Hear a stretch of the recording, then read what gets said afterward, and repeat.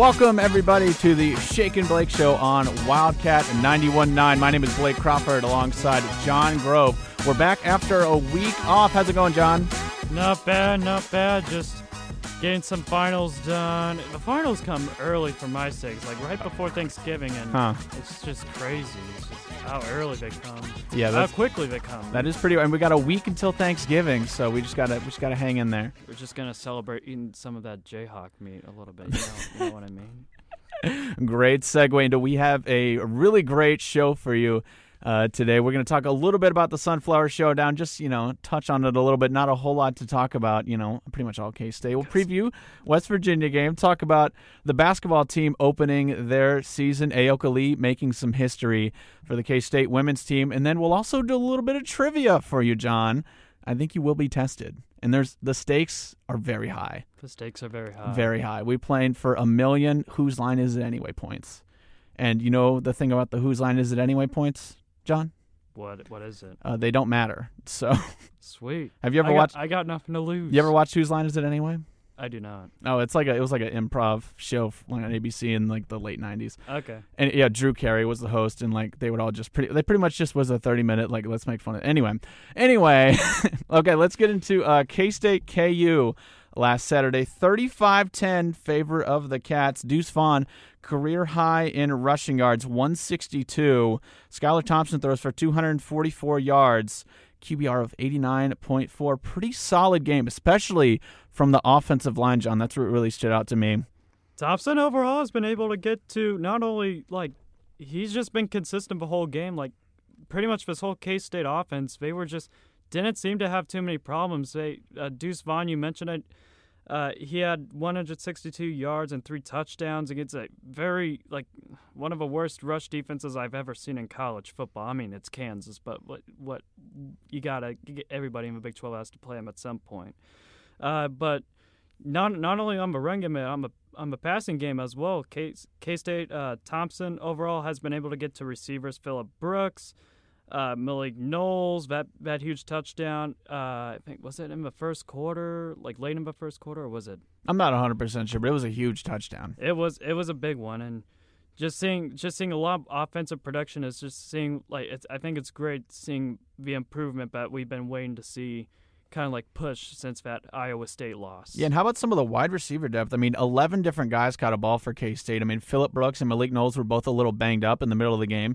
So we saw some guys like R.J. Garcia. Cade Warner made a few great catches on third down to really bail us out. And, I mean, I think overall it was a really solid game. The offensive line looks so good. I mean, I know, it's KU. We kind of have to preface that with everything. But it just looks so easy. I mean, it just could not be easier for us to run the ball. We were just absolutely winning at the line of scrimmage, hands down. And how about this? For Cade Warner's sakes, it is his first, as a Wildcat, he hasn't had a whole lot of playing time at Nebraska, and he's been dealing, and back then he was dealing with a kind of a bad culture over there now. Now he's getting to kind of get some reps in with a team that, provides a good culture, family atmosphere. He's going to go bowling for the first time in his career as well. How about that? Should be a lot of fun.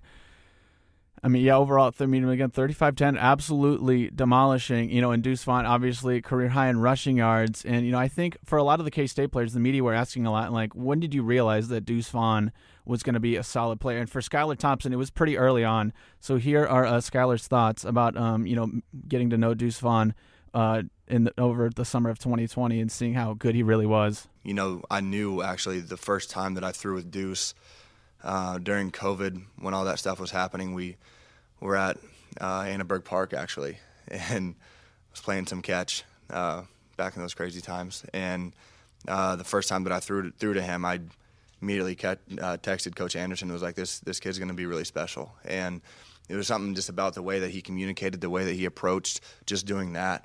And the way that he moved and caught the ball, you could tell it was just natural for him. And he's not a guy that's going to let the success get to his head, and he's very humble and approaches his work, the same way every single day. And when a guy with the talent that he has and what he's been doing to stay consistent in that aspect, it's no surprise that he's doing what he's doing right now.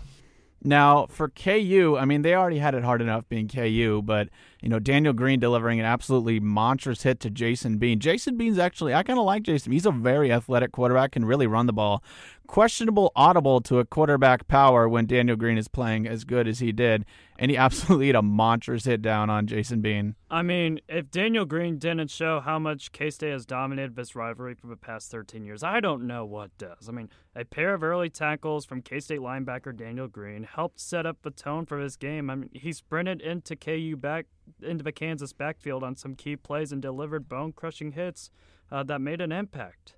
Yeah, I mean, it was absolutely, just absolutely, you were right, some crushing hits. Now, here's Chris Kleiman talking about how well Daniel Green is playing this season. I think he's playing at an all-conference level. I really do. Excited for him.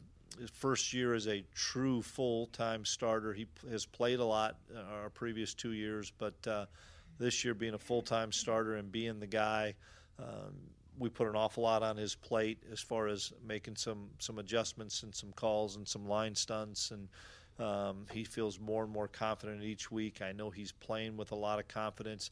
I think it helps him having a guy like Cody with him. That's another really good super senior that between the two of them, they've played a lot of ball and they've played a lot of ball together. And so it's a comfort level for Coach Standard to have those two guys out there, but I think Daniel's playing at a really high level. I mean, linebackers are really key on defense, and I think we've got, a couple of great ones in Daniel Green and Cody Fletcher and, other ones as well, Austin Moore. I think it's just a really solid defense overall. And Kleiman mentioned it on Monday. I mean, I think they had everybody practicing on Monday. Not really a ton of injury things to talk about this week. I mean, Bronson Massey's back and playing.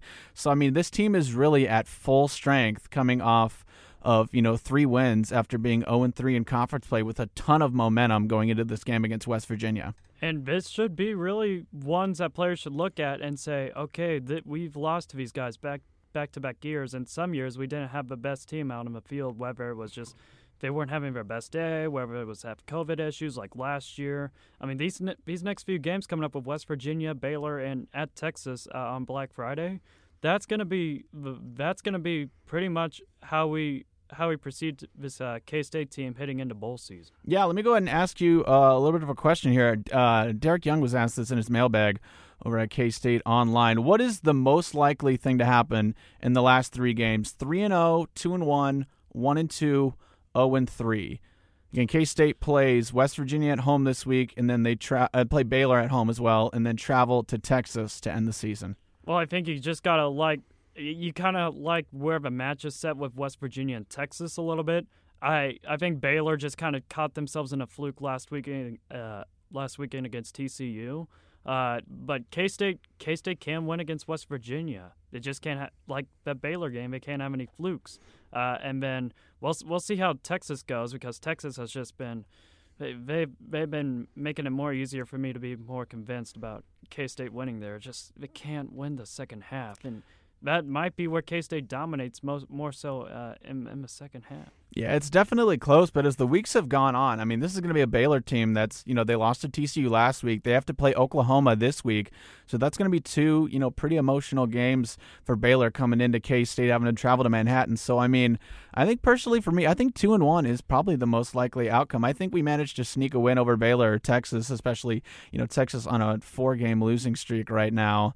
And for K-State's sakes, as a K-State fan, the expectations are okay, you always want to surpass 6-6, right? So we have now reached 6 wins. We just now need to just build ourselves bigger and bigger and bigger, or keep racking up more of these wins to get to a better bowl appearance, and instead of the Liberty Bowls of the world, the guaranteed rate bowls of the world. Ideally, 6 wins is definitely, not something that this team was expected to, was definitely expected to get more than 6 wins. So you definitely shouldn't be satisfied with 6 wins. I mean, yeah, you hope that, you can get at least 1 win against Baylor or Texas. We're kind of, but this West Virginia team. Or just some of these teams that have just owned you over the past few years. Yeah. Especially. So. Yeah, but getting back to West Virginia, this has been a really inconsistent team. Sometimes they can really bring it offensively. They beat Iowa State. But, in other times, they looked pretty bad against Oklahoma State. They, muffed a punt, fumbled. I mean, I think winning the turnover battle is going to be really key. I mean, even against KU, we couldn't force a turnover on them. I think, this defense has gotten a lot stronger, with Felix Anudike-Uzama, getting Reggie Stubblefield back, Bronson Massey, the way Daniel Green has been playing. Obviously we have a pretty deep defensive back staff now with, Echo Boydo and all these other names. So I think being able to, force a turnover and make it easier for our offense is going to be really key. West Virginia, last season, they had the best defense in the country. And just looking at some of the statistics, they'll show you that they came to play last year. And some of that talent that Neil Brown has had for West Virginia is now gone. So it's just been kind of defensively, we don't know a whole lot about West Virginia, but what we do know offensively about West Virginia is that it's an on and off team. I mean, they bombed away on Iowa State and pulled off a shocker. However, the O-line didn't work against Oklahoma State, and neither did Jared Dagey. The game against the Cowboys also was running back Letty Brown's worst of the season. I mean, after running for 100 yards in back-to-back games against TCU and Iowa State, marking the third time he's passed the century mark this year, Brown was held to just 24 rushing yards on 10 carries. It marked his lowest production since 2019. Brown now has 666 rushing yards, which ranks 7th in the Big 12, and his 11 rushing touchdowns are tied for the third most in the league. So we'll see. Well, because K-State's defense has definitely been a thorn in the last 3 games in terms of stopping the run. Yeah. Before we get into a little bit more about West Virginia, let's go ahead and hear Chris Climate thoughts about giving a bit of a preview for playing West Virginia. Well, you watch him against Oklahoma, and I really thought they won the line of scrimmage against Oklahoma. I thought that they were very disciplined. They didn't miss any tackles, and against Oklahoma, that's the key because the ball is going to be out in space, and they didn't miss any tackles. I watched them against TCU eliminate big plays and find big plays of their own, and some of it's matchups too, they have tremendous skill at wide receiver and running back and an experienced quarterback. So you can't just say we're going to try to shut down the run game or try to eliminate somebody out of the wide receiver group because they have so many people that can beat you. And then on defense, they've got a bunch of veteran guys that played a lot of football and they know where they fit and they do a good job running the ball. Yeah, the defense is going to have to keep their eyes on Dante Stills.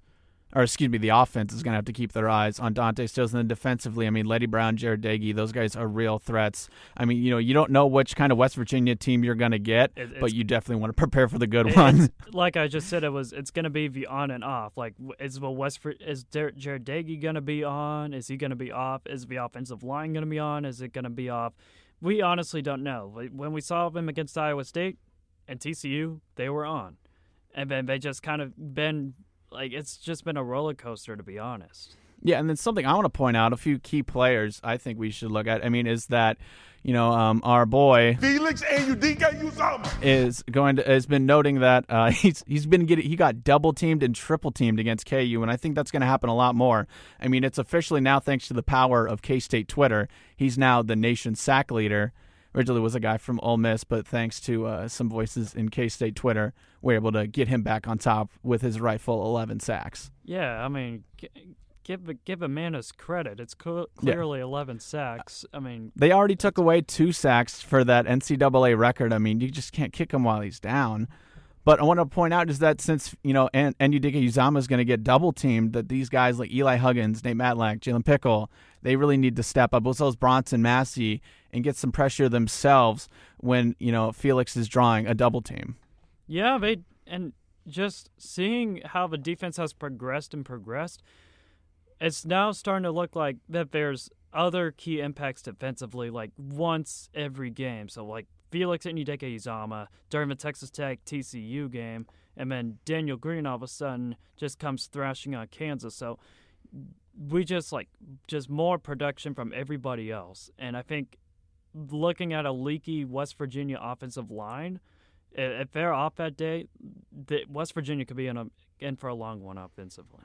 Yeah, and then in terms of our offense, I'd like to see a lot more like 2 running back sets. I think Joe Irvin, he had a secretly quiet, good game. I highly agree. Joe Irvin, man, he just, when he hits the hole, he finds the gap. His acceleration is just so insane. Out of everybody that I've seen on K-State's roster, I think he has the most potential. I think he's kind of hitting like Deuce did last season. Just finding the holes, and when he's able to find those holes, he just explodes so quickly. And then he just he'll probably get tackled more easier compared to Deuce, but you got 2 dual threats who can help move K-State into enemy territory. I mean, that's kind of just been what K-State has been, more so of a running game type of team.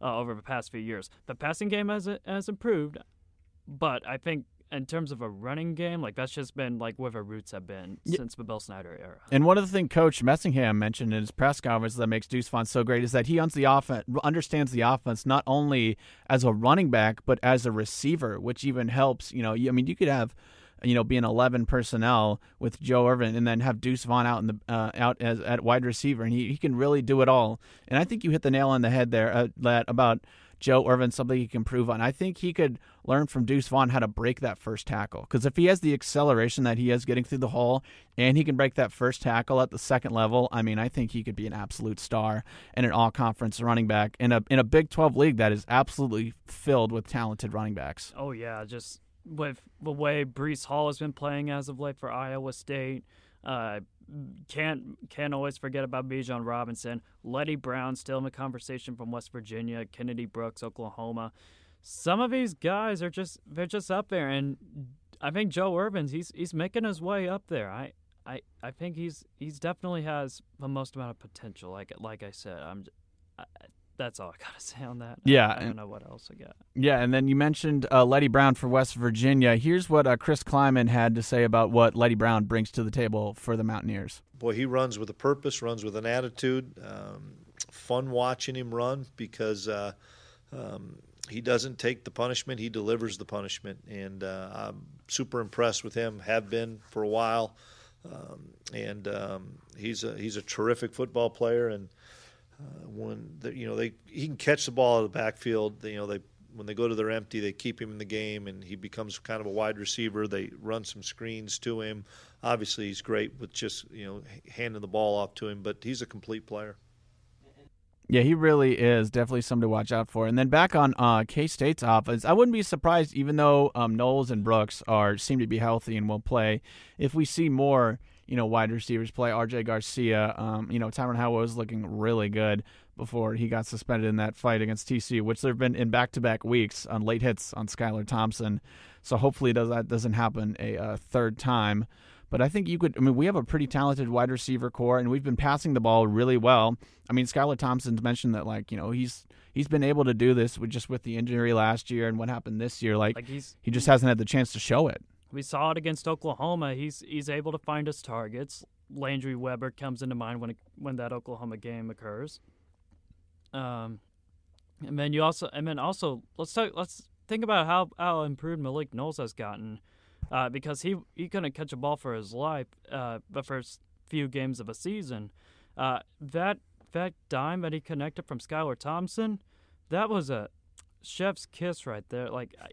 Just a great way to see the throw on target by Thompson, and Malik Knowles. He's not either dropping the ball as much as he has been previously. You gotta like how much the offense has progressed so far. Yeah, I'm a huge Malik Knowles guy. I love his talent, especially his frame, being as tall as he is, being able to go up and get balls like he has, this season, even though there have been some drops. I think he's a really talented guy and a true X receiver that K-State really needs, with guys like Phillip Brooks filling in at the slot and Landry Weber, and maybe we'll see more of Cade Werner. We'll see what kind of we see from the tight ends, Amator Bebe and Sam Wheeler as well. But, yeah, it should be an interesting game. So let's go ahead and wrap this up a little bit. Give me a couple keys and then maybe a prediction for tomorrow's game, 11 o'clock on Fox Sports 1. And K-State is favored by 6 right now. Yep. It was 6.5. I think it went down to 6. And then the over-under is 47. Well, K-State's already bowl eligible. West Virginia's not. And I think the word around Morgantown is they'll need this more. But K-State's just been quietly playing too well. I mean, if you looked overall in the first 3 conference games of the season, K-State pushed Oklahoma. I mean, they weren't awful against Oklahoma State and Iowa State either.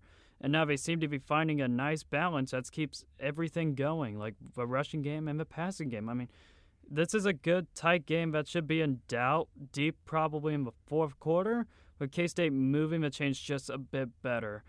I mean, you also add to the fact that West Virginia just been like up and down offensively. We honestly don't know what we're going to get, but if it's like we saw against Oklahoma State and some of their preseason games like Maryland, I believe, where they were just off, and then you also add in the home field advantage, I think personally K-State I think K-State's going to snap West Virginia's 5-game winning streak in the series. I mean, I think it's due, and I think a lot of K-State players had enough of hearing, with West Virginia 5-game lead series. I mean, I think this team is ready. They have the healthy players, and they're ready to go. I cannot talk today. No, you're totally fine. Yeah, this is going to be a huge game. I mean, it's 11 a.m. kickoff, but the bill should be packed and absolutely rocking. And I mean, yeah, you mentioned, I think, this team is definitely not satisfied with getting 6 wins. And then I think it's been really great offensively that we've put on tape that we can really throw the ball. I think that really makes defenses respect, have to play back, and that will open up the run game. And seeing defensively that we can make stops as well. Yeah. Because this West Virginia team, they're vulnerable. Like, for the whole year, we've seen them at a very vulnerable moment in the year. Yeah, and for a score prediction, I think this is actually going to be a pretty low-scoring game. I'm going to say like 24-14. I'm going to go 31-20. Okay, a little bit higher, so you would take the over on that. I'm going to take the over. Okay. Yeah, before we get to some headlines in basketball, I want to play a clip from Skylar Thompson's press conference talking about his journey at K-State. And, I mean, it's crazy to think about that Skylar Thompson's only got 4 games left, the final 3 games in a bowl game. He's only got 4 games left. He can't come back for his 7th year. I don't think he can. Maybe he will. But here are his thoughts about, he's been starting to think about, that it's the beginning of the end for him. I've been putting a lot of thought into, just what my journey here at K-State has been like, and it's been a journey for sure. And it's never been easy, and there's been a lot of ups and downs, but I'm so grateful for the whole process that it's been. And it's truly developed me developed me as a person, as a player, as a teammate, friend, brother. I mean, literally every aspect of my life, this program has developed me, and that's what I came here for. And now that the clock is ticking, and it's coming to an end, I'm just trying to just enjoy every single moment that I have right now with my teammates and in this program, because it is so special to me. And knowing that I only have a couple games left here in Bill Snyder Family Stadium, and all the memories that it's brought to my life and my family, it's truly special. And as much as like that can be, it's good to put thought into, but it can be an emotional roller coaster, if you invest too much thought into it. So I've just really been focusing on just having fun and enjoying this process and just taking it 1 week at a time, because like I told the team after the game and yesterday we had a captain's meeting, and we didn't come here to win 6 games and be bowl eligible. That's not why I came here. That's not why, speaking to the team, why any of us came here to just win 6 games to be bowl eligible. Like, that's not, yes, it's a great accomplishment, but we're here for more. And we want to place ourselves in the best position to be in the best bowl game possible. And in order for us to do that, is taking it 1 game at a time and focusing on this week, focusing on today, and everything else take care of itself. So that's all I'm focused on, and I'm having fun, enjoying the game. It's so fun, and I have a lot of fun with my teammates and just trying to cherish the moment. Just seeing him in his first career start. Oh, well, it wasn't his first career start, but he came in during the Texas Tech game, I believe. What was it, 2016? 2016. I think it was 2017, maybe. I'm not sure. It was in Lubbock. It was down to the wire. Just seeing his leadership and devotion towards his team when they were down, like when they were down, didn't have a whole lot of players healthy on that roster. They came into Lubbock that year and they won an overtime game, and that game I knew he's going to be the real deal in Manhattan. He's going to be the one that this team will thrive on in terms of leadership. He's going to be the one that the players can rally around every single day and really be the one that the folks in Manhattan just look up to when stuff happens like that doesn't work towards K-State's advantage. I mean, we've already seen Will Howard play this year and last year. It just comes to show how much Skylar Thompson has really made an impact towards this team. Yeah, when you hear stuff like that about, his journey and how much he's learned from this K-State program and how much it's helped him and, the love he has for this school, it makes you really, it puts a smile on your face knowing you're a K-State fan. It feels like, you're rooting for the good guys almost. But let's go ahead and hear a word from Tanner's, and then we're going to get into some headlines around K-State sports and talk a little about the basketball team's first game on Wednesday against Florida A&M. Back on the Shake and Blake Show with Blake Crawford and John Grove. We're going to go ahead and get to some headlines, talk a little K-State men's basketball, and then we'll do a little bit of trivia where John will be tested on his K-State knowledge. But first, the volleyball team broke a 3-week hiatus yesterday when they played Iowa State, lost 3-1, despite 11 kills from Aaliyah Carter, 14 digs for Mackenzie Morris in the loss. Play the Cyclones again tomorrow at 1 before they go to Texas on the road November 18 and 19. Finish up at home in the Sunflower Showdown November 26 and 27. Currently sit at 14-8, 5-6 in conference play. K-State was just limited to 44 kills and a 139 hitting percentage by Iowa State. The Cyclones just claimed to a 4-set victory. I mean, K-State's kill total marked season low in a 4-set match, while their hitting efficiency was the second lowest 4-set clip of the year. And then conversely, Iowa State's 60 kills were a season high allowed by the Cats in a 4-set contest. And we'll see how K-State responds on Saturday. They were supposed to play on Friday, but Iowa State has a men's basketball game, so they're going to play tomorrow night. And we'll see how K-State does. Not only looking to get their first win in Ames since 2007. Wow. But a potential NCAA tournament berth on the line for both teams as well. It's going to be interesting. Definitely want to finish the season strong. Now, on to some better news. The women's basketball team opened up on Tuesday against Central Arkansas, which can only be described as a shellacking. Shellacking. 103-40. 103-40. Aoka Lee made school history, a school record 43 points, along with 9 rebounds, 3 assists, 4 blocks, 3 steals. I mean, the numbers just speak for themselves. I mean, it's just absolutely insane, John. She beat Central Arkansas 43-40. But the real story was Lee's dominant offensive performance. I just saw her break the K-State single game scoring record. I mean, she dropped 43 points in just 24 minutes of game action. She has a lot of potential to rally this team when it comes to playing some of these big teams like NC State coming up, South Carolina, the Big 12 SEC Challenge, Oregon, and Baylor. These are some big teams coming up, and I'm very looking forward to seeing how this team handles some of the adversity, and more particularly how Aoka Lee faces some of these more elite teams in women's basketball. Yeah, I mean, she's already carving out her legacy as as an all-time great in K-State women's basketball. And they are currently playing. Actually, yeah, they just started. Oh, yeah. They're probably tipping off right now against UT Martin in the 2021 preseason WNIT, and then they play Western Kentucky on Sunday. Both those games are at Bramlage Coliseum. Has the game actually started? Not that I'm seeing from sports broadcast. They're probably doing the pregame show with Brian Smollers. So yeah, they'll probably start here in a little bit. But looking around the Big 12 tomorrow for football, Iowa State traveling to Texas Tech. Texas Tech, their new coach Sonny Cumbie at 5 wins, 1 win away from bowl eligibility, but they've got a really tough schedule coming up. Texas Tech might be in a transition for the Joey McGuire era for 2022, but it's still Sonny Cumbie's team for the moment, and they just still got some issues they need to fix. Iowa State's offense is just too balanced and too consistent, and their experience will come through, and because their offense is going to come through and I don't think they'll be a letdown anyway because they got Oklahoma coming up. They'll want to keep on winning before the Sooners next week. Yeah, and then TCU playing Oklahoma State. TCU able to pull off a big upset against a highly ranked Baylor team. Can they do it again against number 10 Oklahoma State, I believe? Yep, number 10 Oklahoma State.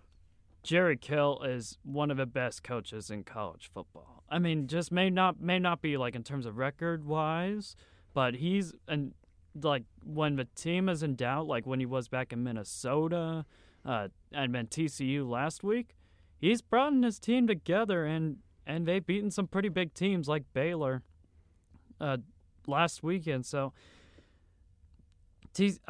besides from that, though, I think that was just kind of more of a fluke on Baylor's part. TCU wasn't generating enough on the pass rush, and the run defense has just been rocky. And the secondary has allowed for well over 200 yards in each of its last 5 games. I think TCU will be pesky, but Oklahoma State they're just a better team defensively. Yeah, for sure. And then we mentioned Texas on a 4-game losing streak, but luckily for them, they're going up against the Kansas Jayhawks at home, 31-point favorites. I'm pretty sure FPI gave them like a 98.5% chance to win, so pretty likely to win. And then to round it out, Oklahoma going to Baylor. That's going to be a huge game. College game day would have been in Waco if they didn't lose to TCU. Yeah, that would have been crazy. You know how this works for Oklahoma, though. I mean, it looks rough for stretches. The defense gives up scoring drives, and it looks like it's all going to fall apart. And then Caleb Williams just comes in like Superman all of a sudden and does something Heisman-worthy. The offensive line decides it's time to kick it all in, and the pop will come with a few big runs and a home run in terms of a passing attack. I think Baylor is just great against the run. The offensive line has been great at but I think Oklahoma's just offensively just too much better. And they've done that, like especially with Spencer Rattler benched. I mean, I think Oklahoma, just team chemistry speaking, they've been just building up more steam. And talk about the playoff rankings too. Oklahoma's number 8.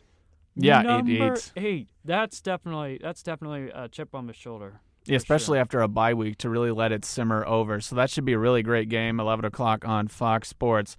And then transitioning into the Big 12 standings, obviously Oklahoma's still atop, undefeated, 6-0 in conference play. Oklahoma State right below them. They play in Bedlam the last game of the season, November 27th. That should be a good one. Then Baylor right behind them at 4-2 in conference play. So, I mean, if Baylor can pull off a win, it's going to get really messy up at the top. Iowa State just behind them at 4-2. K-State sneakily in there at 3-3. I know. They don't control their own destiny, but you never know if they win out and some crazy stuff happens. You never know. We've seen chaos here over the past few years, and then the funniest part is seeing Texas in the bottom 5 because it's Texas. I mean, you got to pitch in your hatred there a little bit. Always got to throw horns down. And then for the men's basketball team, they got a win against Florida A&M, but they also got a big recruit to sign for them, Taj Manning, 3-star recruit from Bishop Miege. Here's what Bruce Weber had to say about it. We're really excited about him. He's a lot of upside. It's gotten better and better. We recruited him a little bit through Zoom, during COVID. Then this summer, Coach Henderson saw him first and just kept saying, man, he's pretty good. Then Coach Lowry went, and we just kept, man, he just keeps getting better. And if you talk to the coaches at La Luminaire, they're just thrilled with what he does. He's got a big body, got great energy, plays really hard, and he's really improved his stroke. Where I don't think he was even shooting threes a year ago. Now he's a three-point threat for them. Great young man, great family. His dad, Lauren, just works with kids, coaches, young kids, and they're really good people and a good family. So we're thrilled to have them. Yeah, go ahead, John. Being rated among one of the top 200 prospects nationally, number 191 according to 24/7 Sports. The 6'8", 215-pound power forward. He's pretty dang good. Seeing some of his action at Bishop Miege, he was one of the 3 Bishop Miege products that were named in the KBCA Class 4A All-State team, including 2 on the first team. He was also selected for the first team All-Eastern Kansas League. And the Eastern Kansas League is just a literal death trap, just watching basketball. But I am very excited to see what he brings to the table for K-State overall. It's just Bruce, and I think you got to look at K-State recruiting as well. You got a powerhouse in Kansas as well, and just seeing K-State progress up higher and higher in terms of recruiting, you just got to like that from a coaching and a fan standpoint. Yeah, definitely a huge signing. Now, we only have a couple of minutes to talk about the basketball game on Wednesday, but K-State took it over Florida A&M 67-57. What did you make of the game, John? I get it. But with so many new faces, we might expect the nerves to play a role in the first game, So the new Cats did not turn the ball over much early, but they struggled to make shots in traffic and got out-hustled for rebounds and they turn over the balls until Bruce and the staff straightened things up at halftime. Just a tough night for Mike McGurl as well. He seemed to have a lot of jitters, scoring only three points on 0 for 6, 0 for 3 from three-point range. He had the highest usage rate on the squad by far at a 41.81%. That's Russell Westbrook-esque. That's right. That's right. He was the only player with a negative effectiveness rate at -1. We know by now that Mike is streaky. The good news is that the team may have the talent to take offensive pressure off of Mike, feeding him up to the little things that make the big things work. Yeah, I have a couple points to make, and then we'll get into some K-State trivia. I mean, in that first half, I didn't think our defense was actually that bad as it looked. I thought the Rattlers were making some what is it, MJ Randolph. He had a great game. I mean, he looked really solid. I mean, 27 points, 6 assists, and 7 rebounds. I mean, a really quality outing by him. He looked really good. Cameron Reeves made some tough jumpers for them as well. But, I mean, I think a couple of standout players for me. Selton Miguel in the second half. He needs to start next week against Omaha. He looks so good. Selton Miguel scored all 10 of his points between the 12-minute 49 mark and the 9:17 mark in the second half to open up a 10-point margin against the Florida A&M.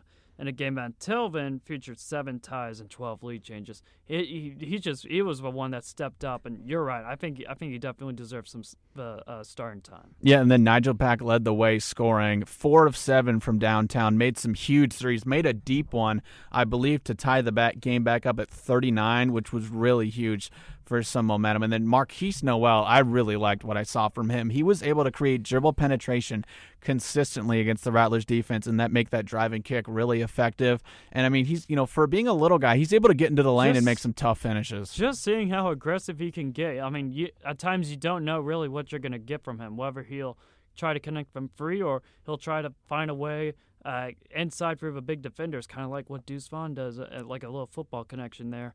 He kind of goes around defenders a little bit and then kind of goes for like a little alley-oop. Not an alley-oop, but kind of like up and under. Up and under. There you go. Yeah. Up and under. You got to wear off the rust for basketball terminology. I have the same thing. It's just. and then one more point I want to make. We were surprisingly reliant on threes, which is a bit different from last year. 9 of 22 from 3-point range. But, last year we shot it, under 30%, which was like bottom 40 and like 320th or something. So, I mean, you don't want to live and die by the 3, but it's definitely something to, keep our eyes on, especially next week against Omaha. If he finds your opportunity where you can make 3-pointers, like just go for it. I don't see it. Just don't do it when you're pressurized. When you're too pressured. Yeah, when you really need a bucket, especially early on getting into your offense. Now, John, are you ready for some trivia? I'm sorry, what? Well, we'll give you 30. We gotta give me the intro here. Well, yeah, hold on. Well, let's go ahead and hear a word from Tanner's. Give you a second to kind of prepare and Google all the answers. This man literally said for me to Google answers. John. Yes. Are you ready? Yes. Are you sure you're ready? I got nothing to lose. Are you sure you're ready? Are you sure you're ready for? Are you ready? K-State trivia. Yes.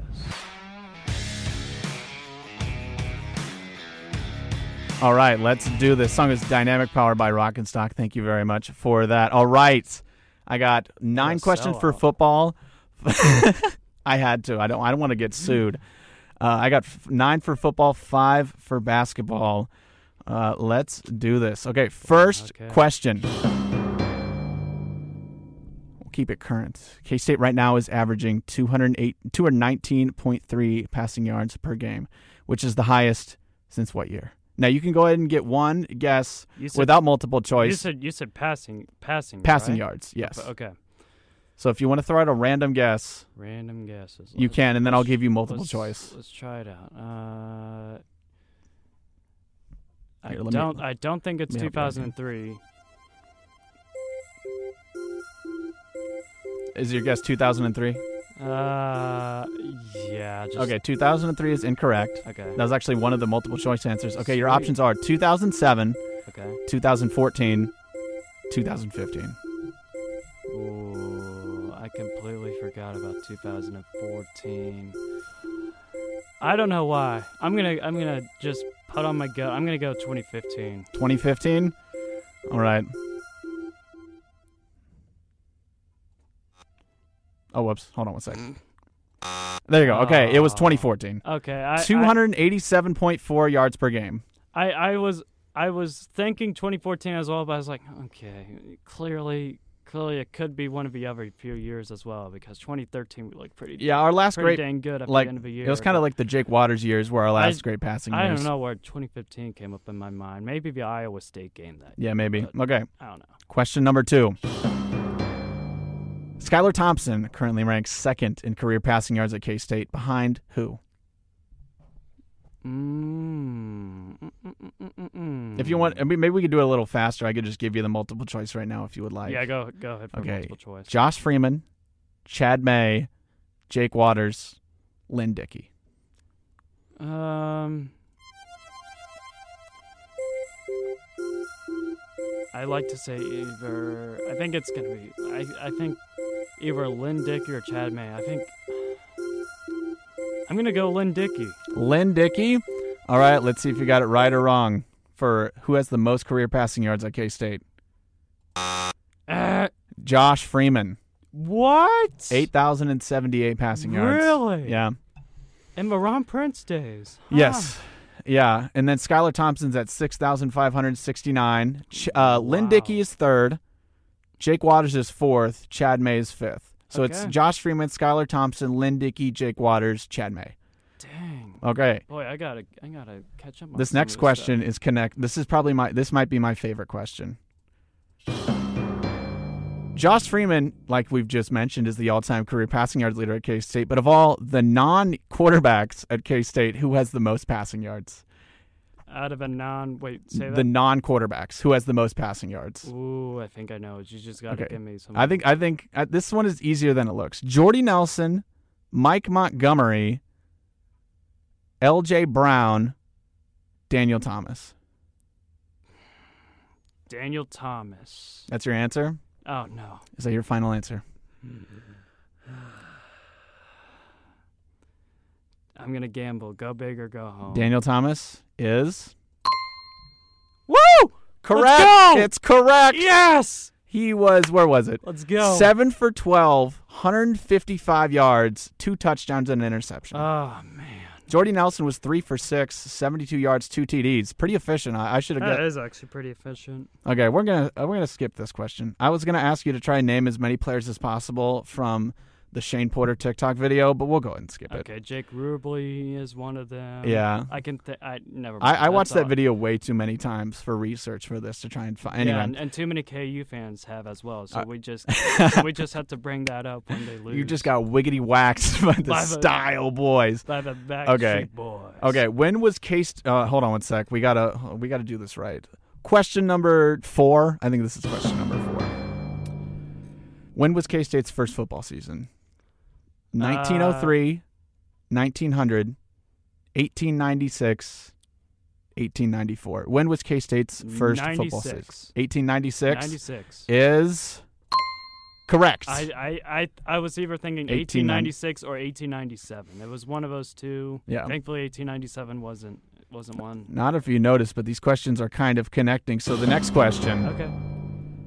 We all know about K-State's struggles early on in their college football history. How many seasons did it take for K-State to have a winning record? So it started in 1896. So if you want to give me a year, that's totally fine as well. Or you can say how many years from 1896. Well, I would say, oh man, that's a winning record, winning record, like above 500. Ooh. They didn't play a ton of games back then, by the way. They had to travel on mud. Uphill. Play Washington High School out of all these teams. And lose. Boy. So starting in 1896. When was their first winning season? First winning season. Is there any multiple choice? I forgot to write down multiple choice, but I can make it up right now if you would like. Go ahead. Okay. 1896, 1903, 1912, 1905. Gonna go 1905. 1905 is correct. I am on fire today. Mike Ahern's first season. Ahern took the Cats to 6-2. How about that? Right. Okay. The one who built the field house. All right, yeah. One of the great, figures at K-State. One of the 32 different football coaches in K-State's history. So the next question is, which one of these is not a former K-State head coach? Is it A, Pappy Waldorf, Doug Weaver, Frank Welker, or Vince Gibson? Which of these elaborate as like a non-K-State? Like, which of these is one of these? Like, three of these are K-State coaches, and one of them is not. Okay, but what were the options? Pappy Waldorf, Doug Weaver, Frank Welker, Vince Gibson. Which one of these is not a former K-State head coach? What was the first one? Pappy Waldorf. Not the inventor of the Waldorf salad. I'm going to go Frank Welker. What? Frank Welker? That's your guess. That's my guess. Okay. That is correct. Pappy Waldorf coached one season in 1934. Yep. They went 7-2-1, 5-0 in conference play in the Big Six. Doug Weaver was from 1960 to 1966, a whopping 8-60-1. What a record. Vince Gibson was from 67 to 64, and Frank Welker is a voice actor most famous for playing Fred on Scooby-Doo.